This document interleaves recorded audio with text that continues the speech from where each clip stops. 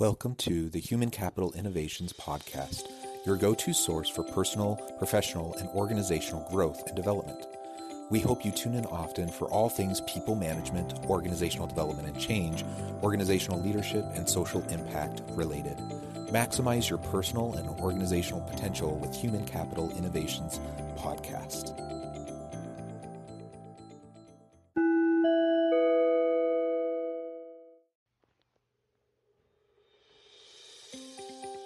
Welcome to the Human Capital Innovations Podcast. In this HCI podcast episode, I talk with Minna Taylor about public speaking, brand storytelling, executive presence, and leadership communication.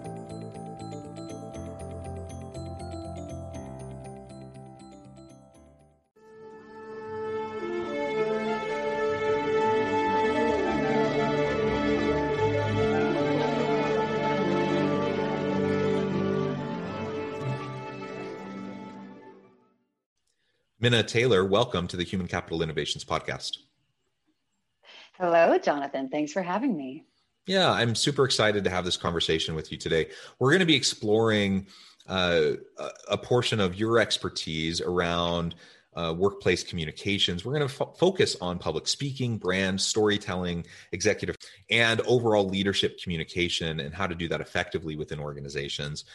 The bottom line is we can be super talented, capable, we can have really great ideas, but unless we can communicate those ideas effectively to our people and to key stakeholders, we're not going to have the impact that we could otherwise have. So I really appreciate you taking the time to share with listeners today how we can do some of this a little bit more effectively.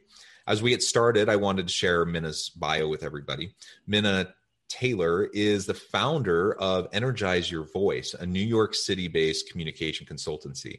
With an experiential approach rooted in the principles of improv and performance, she and her team support organizations to explore their full potential in public speaking, brand storytelling, executive presence, and leadership communication. Notable clients include Uber, Red Bull, Citi, and Ernst & Young.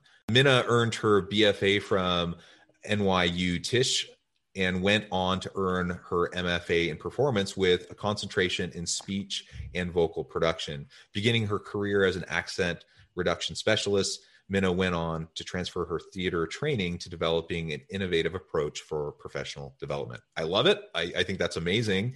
What an interesting and unique background. Thank you for joining me on the podcast today. Anything else you would like to share with listeners by way of background or personal context? Well, I think it's going to be important to set people up in terms of expectation on, hey, we signed into this podcast to listen on how to be a better leader, and all of a sudden we're hearing from an actor. What the heck does that have to do with it? And so I want to prime everybody in this conversation to really distill down what acting is. Acting at its fundamental level is how to tell the truth bravely and with a deep sense of strategy and intentionality. And so if you can relate that into being human, into being a leader, into presenting effectively, into having persuasive conversations, that's what we're doing. And so it's really about authentic truth telling. So that is the lens through which I engage in all of our work, and that's the lens through which I was trained. Yeah, that's awesome. Thank you for that framing. And you don't have to convince me. I think the arts, theater, music, performance, I think it's super important, part of the human condition, part of our ability to impact others. In a previous life, nothing, I not even remotely close to anything that you've done in your career, but in a previous life, as a teenager and young adult, I was involved in a lot of theater and performing, and that was a lot of fun. And I still continue to enjoy musical performance and sing in choirs and such. And it's a really important outlet. It's also, it helps you just to be able to hold a place in your heart, have empathy for and compassion for others. I think that the courageous, authentic storytelling and the ability to share that with others in meaningful ways is just a really important thing. And I was recently talking with another individual about emotional intelligence. And I think a lot of what you're describing also comes back to emotional intelligence, which of course is a huge thing for effective leadership in the workplace. We need to have psychologically safe places of work where people can come and be their authentic self and feel empowered to do their best work, and that they're needed, wanted, valued for who they are. And all of that comes through how we convey ourselves and communicate and create the culture of the organization that we're working with.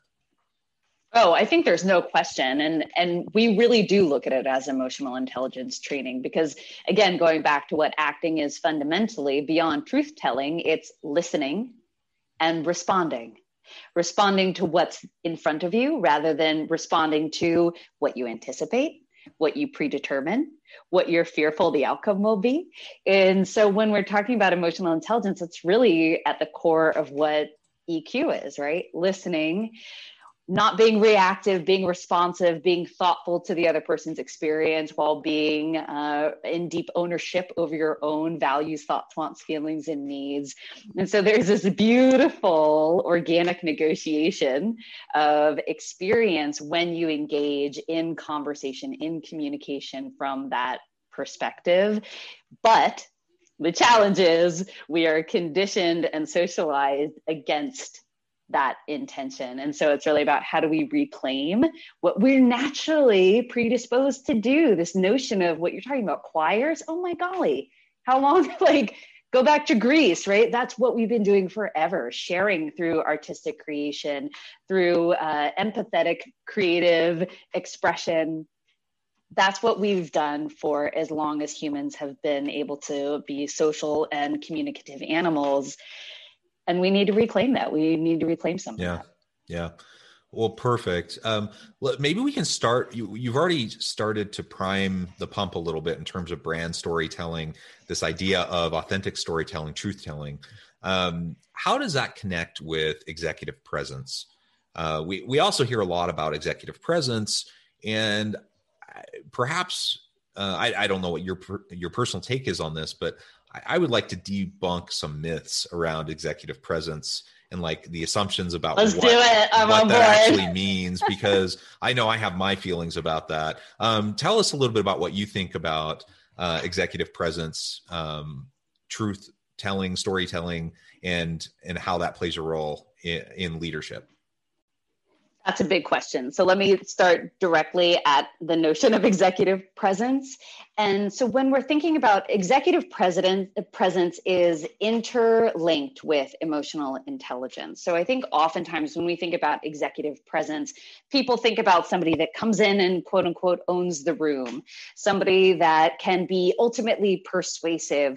But I think then that immediately draws to mind some sort of archetype that we need to fit into that might seem other than who we are. And so when we look at executive presence as it relates to EQ, it's really about how do I show up authentically? How do I engage in deep listening? How the presence itself is perceived when we don't have those blockages or externalized facades of confidence. And when I can really show up as myself and listen and be responsive and be immediate and be extemporaneous and be playful and be thoughtful and be sincere, that's executive presence while pursuing a really clear level of purpose. So for example, as a leader, when you're in a meeting, you can hold status. So that's really what we talk about. How can I hold status? How can everybody in the room know that ultimately I'm the decision maker without me feeling like I need to enforce my power? And so that level of ownership of power without eyes, with people honoring your leadership potential, your leadership status, you owning executive presence without it becoming an imposition or something that elicits fear or any level of performance that is counter to what the ultimate group objective is. And so executive presence is really about how can I hold status while holding space for other people to share their voice and then delicately negotiate the conversation toward a shared objective. That's how we really like to think about it. I think that's exactly how I like to approach it. And I really like getting past this notion of commanding the room because what does that mean? It's often kind of this dog whistle towards, gendered stereotypes and misogynistic, patriarchal structures within organizations, which is problematic in and of itself. But I don't know about everyone else, but I don't like being in meetings where someone is blustery and like quote unquote commanding the room. I find it highly annoying and distracting. And usually it's a facade. It probably always is a facade.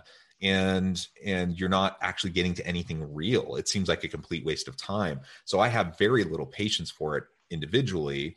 Yet I recognize that many people kind of expect that. And so I always like to talk about why that isn't necessary. How many people could we unnecessarily be leaving out of potential leadership pools, for leadership pathways within organizations because they don't quote unquote have executive presence? How dysfunctional are meetings often where you can't accomplish what you want to accomplish because you're so focused on stuff like that, versus, actually having effective, dynamic, collaborative, innovative types of meetings and being able to work together. I mean, ultimately, that's where I'm coming from. I think what you said there that I think is really key is it's a very masculine archetype when we think about the notion of commanding a room. However, I do want to say that the notion of commanding a room is accessible to everyone. But the way we envision that, or the way that we collectively assume that will happen, is in this dominant masculine structure. And when we're talking masculine here, just for your audience and everybody else, it's not male versus female, right? It's really masculine and feminine. So it's a very clear distinction between gender and behavior. So when we're thinking about the notion of commanding room and how that relates to executive presence, what you're talking about, this level of facade, is not executive presence, it's executive arrogance.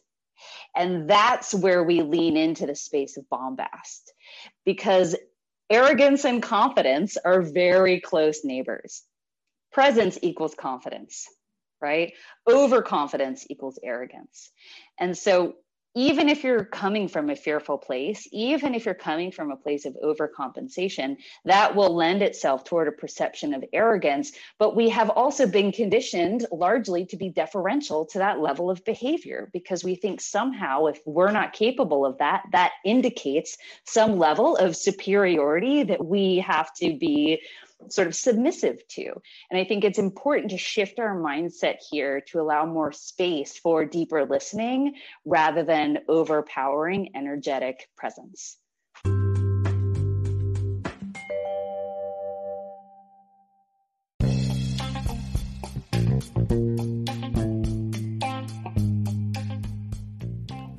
I'm excited to announce the publication of my new book from HCI Press, The Alchemy of Truly Remarkable Leadership: Ordinary, Everyday Actions that Produce Extraordinary Results.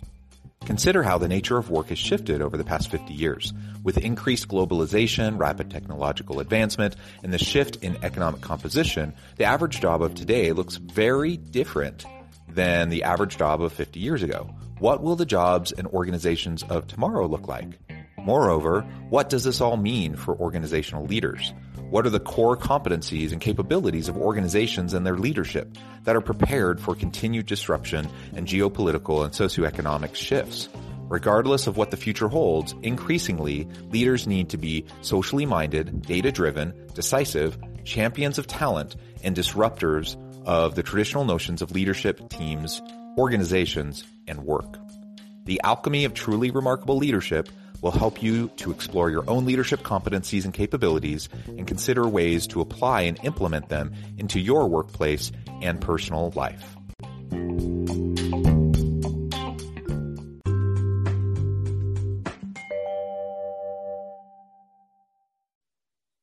Yeah, very well said. So if we take that kind of an approach to executive presence, like you said, focusing on genuine confidence, authenticity, the ability for someone to connect with the room, connect with people around them, help people to feel safe, help people to be able to feel like they can meaningfully contribute, and that they're safe to do so. If that's how we're talking about executive presence, I'm all on board with that. I think it's wonderful. And so let's tie that then to storytelling. How can leaders utilize storytelling in their personal brand, but also in the brand of their team, right? Of their unit, their organization, as they're meeting with key stakeholders? So when we think about the notion of storytelling, first, let's start there, right? Everything in this conversation will be about creating foundation, because to your point, even when we're talking about executive presence, largely overutilized terms, largely underdefined. So when we talk about storytelling, the function of storytelling as it relates to not only professional context, but personal context, whatever it is, to create an emotional experience on behalf of your audience and to create a shared experience around the pursuit of a narrative.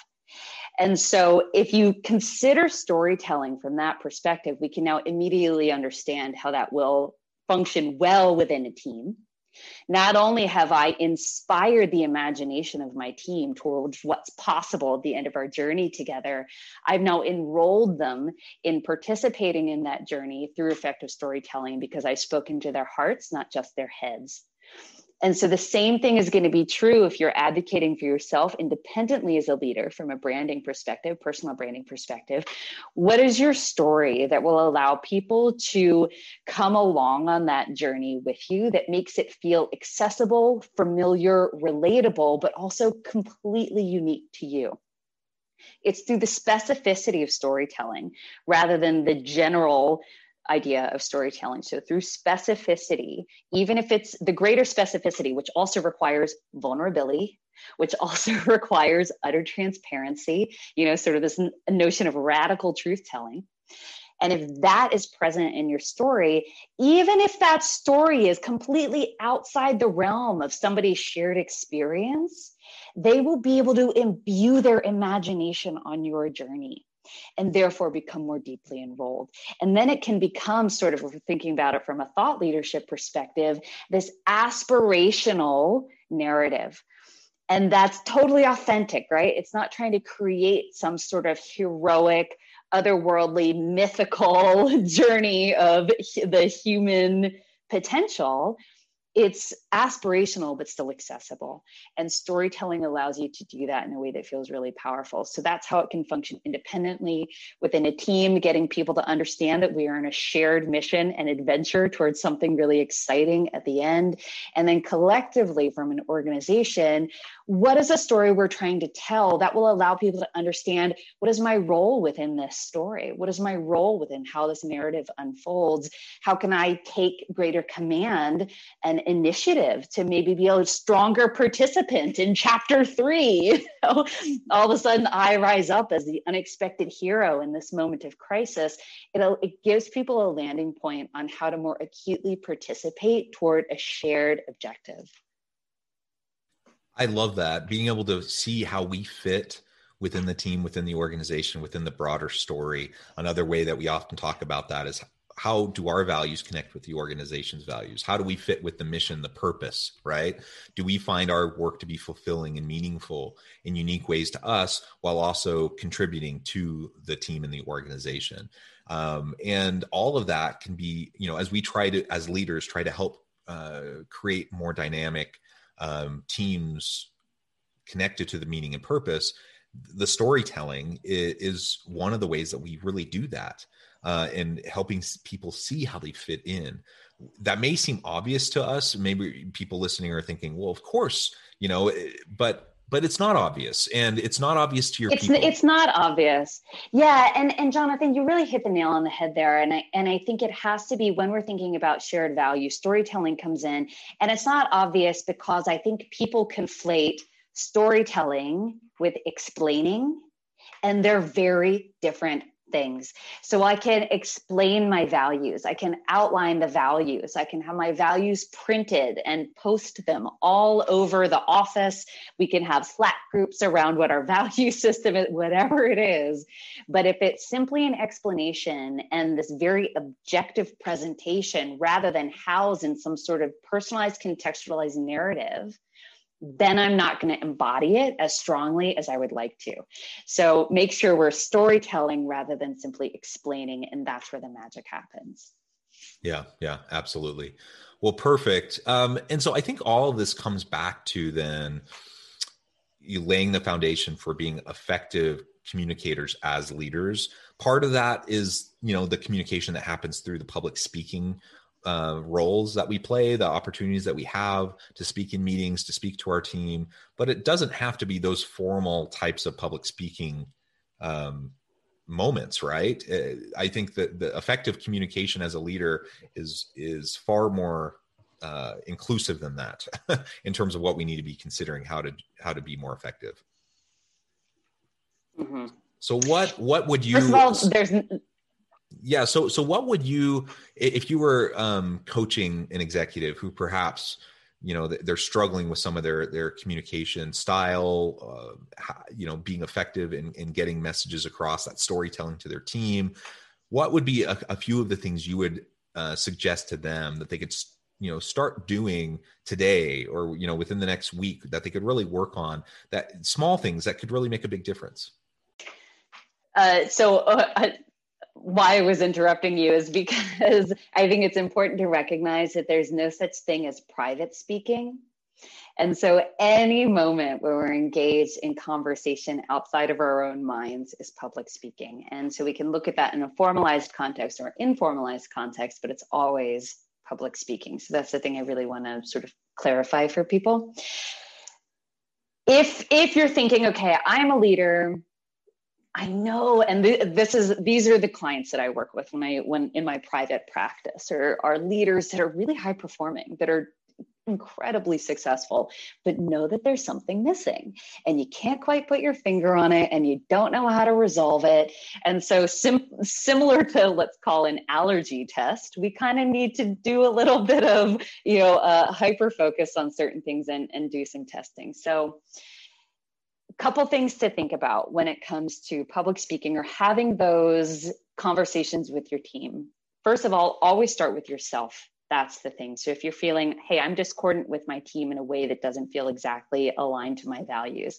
Hey, I don't feel like I'm communicating effectively, or the engagement of my employees is not what I would like it to be.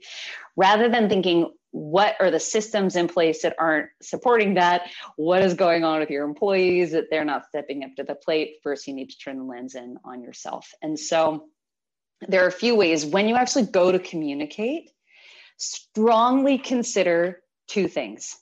So these are going to be your anchors. When you feel like a conversation is not going the way you want, or when you're prepared to enter into a conversation, here are your two anchors. Am I breathing? What is the tone with which I'm communicating my thought? Literally the tone, not the thought tone, but the voice tone.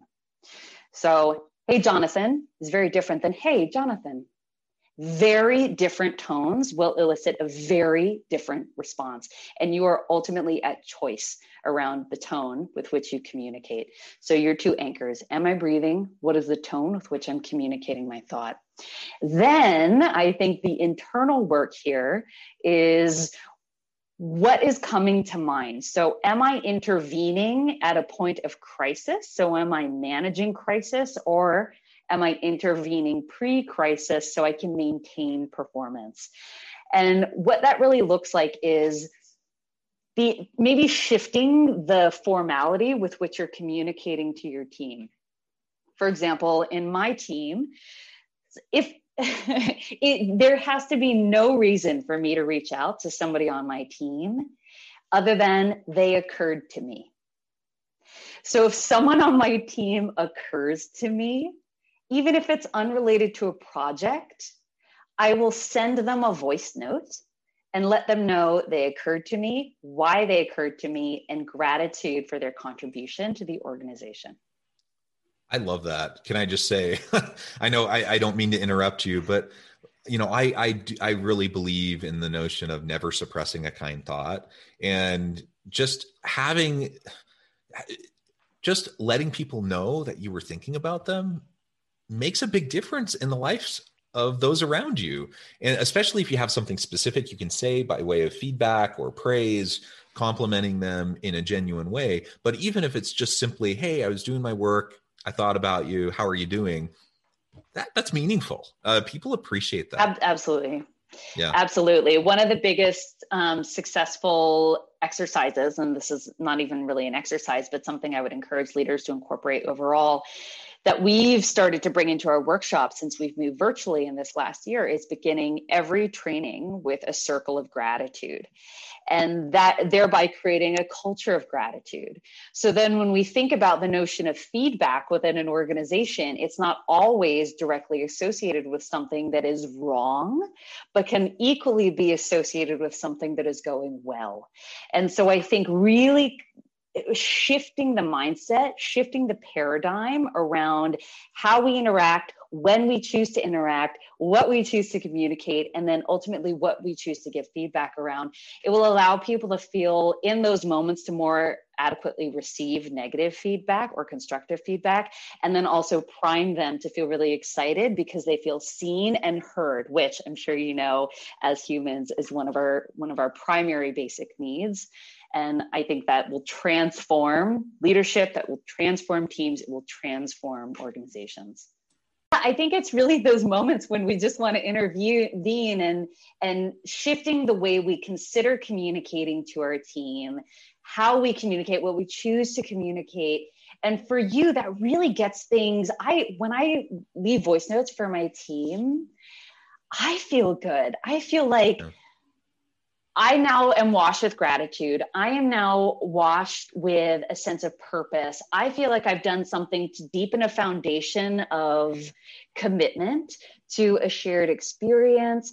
And it will ultimately allow, even in moments of challenging conversation, even when crises arise, the rapport, the relationship will be such that you can all weather it together, even if tones get heightened, even if conflict arises. You will all be primed to have deeper levels of respect, compassion, and patience. Yeah, wonderful. Well, Minna, it has been a real pleasure. The time has flown by. I feel like we could continue this conversation for on and on and on. You're welcome back anytime, and we can continue the dialogue because this has been a lot of fun. But before we close today, I wanted to give you a chance to share with listeners how they can get connected with you, find out more about your work, your organization, and then give us the final word on the topic for today. All right. I have to tell you, I've been looking forward to having this conversation with you, and I really appreciate you holding space for this conversation. And if people want to learn more about what we're up to at Energize Your Voice, you can follow us on Instagram at Energize Your Voice.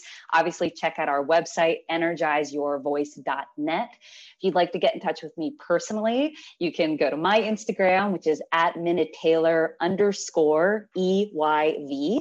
Energize Your Voice, EYV, or check out my personal website, minnataylor.com. My final word on today would be, as leaders, never forget you are still human. And when we think about the nature of humanity, it is ultimately fallible. Never seek perfection, simply seek presence. Love it. Love it. Well, Minna, it has been a real pleasure. I encourage listeners to reach out, get connected, find out more about what Minna and her team can do for you. And as always, I hope everyone can stay healthy and safe, that you can find meaning and purpose at work each and every day. And I hope you all have a great week.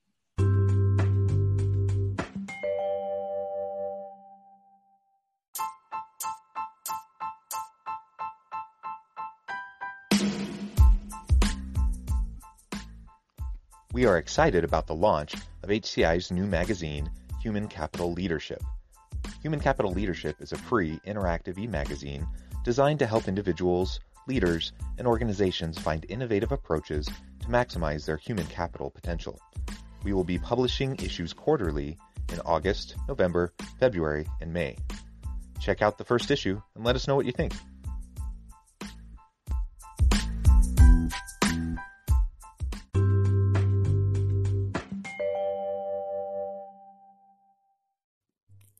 Thanks again for joining us for this episode of the Human Capital Innovations Podcast.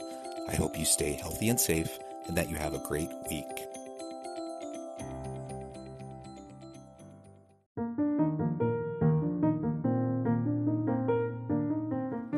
Check out our new weekly LinkedIn newsletter, Alchemizing Human Capital, exploring industry trends via original research and interviews with executives and thought leaders from across the globe. We look forward to having you join us.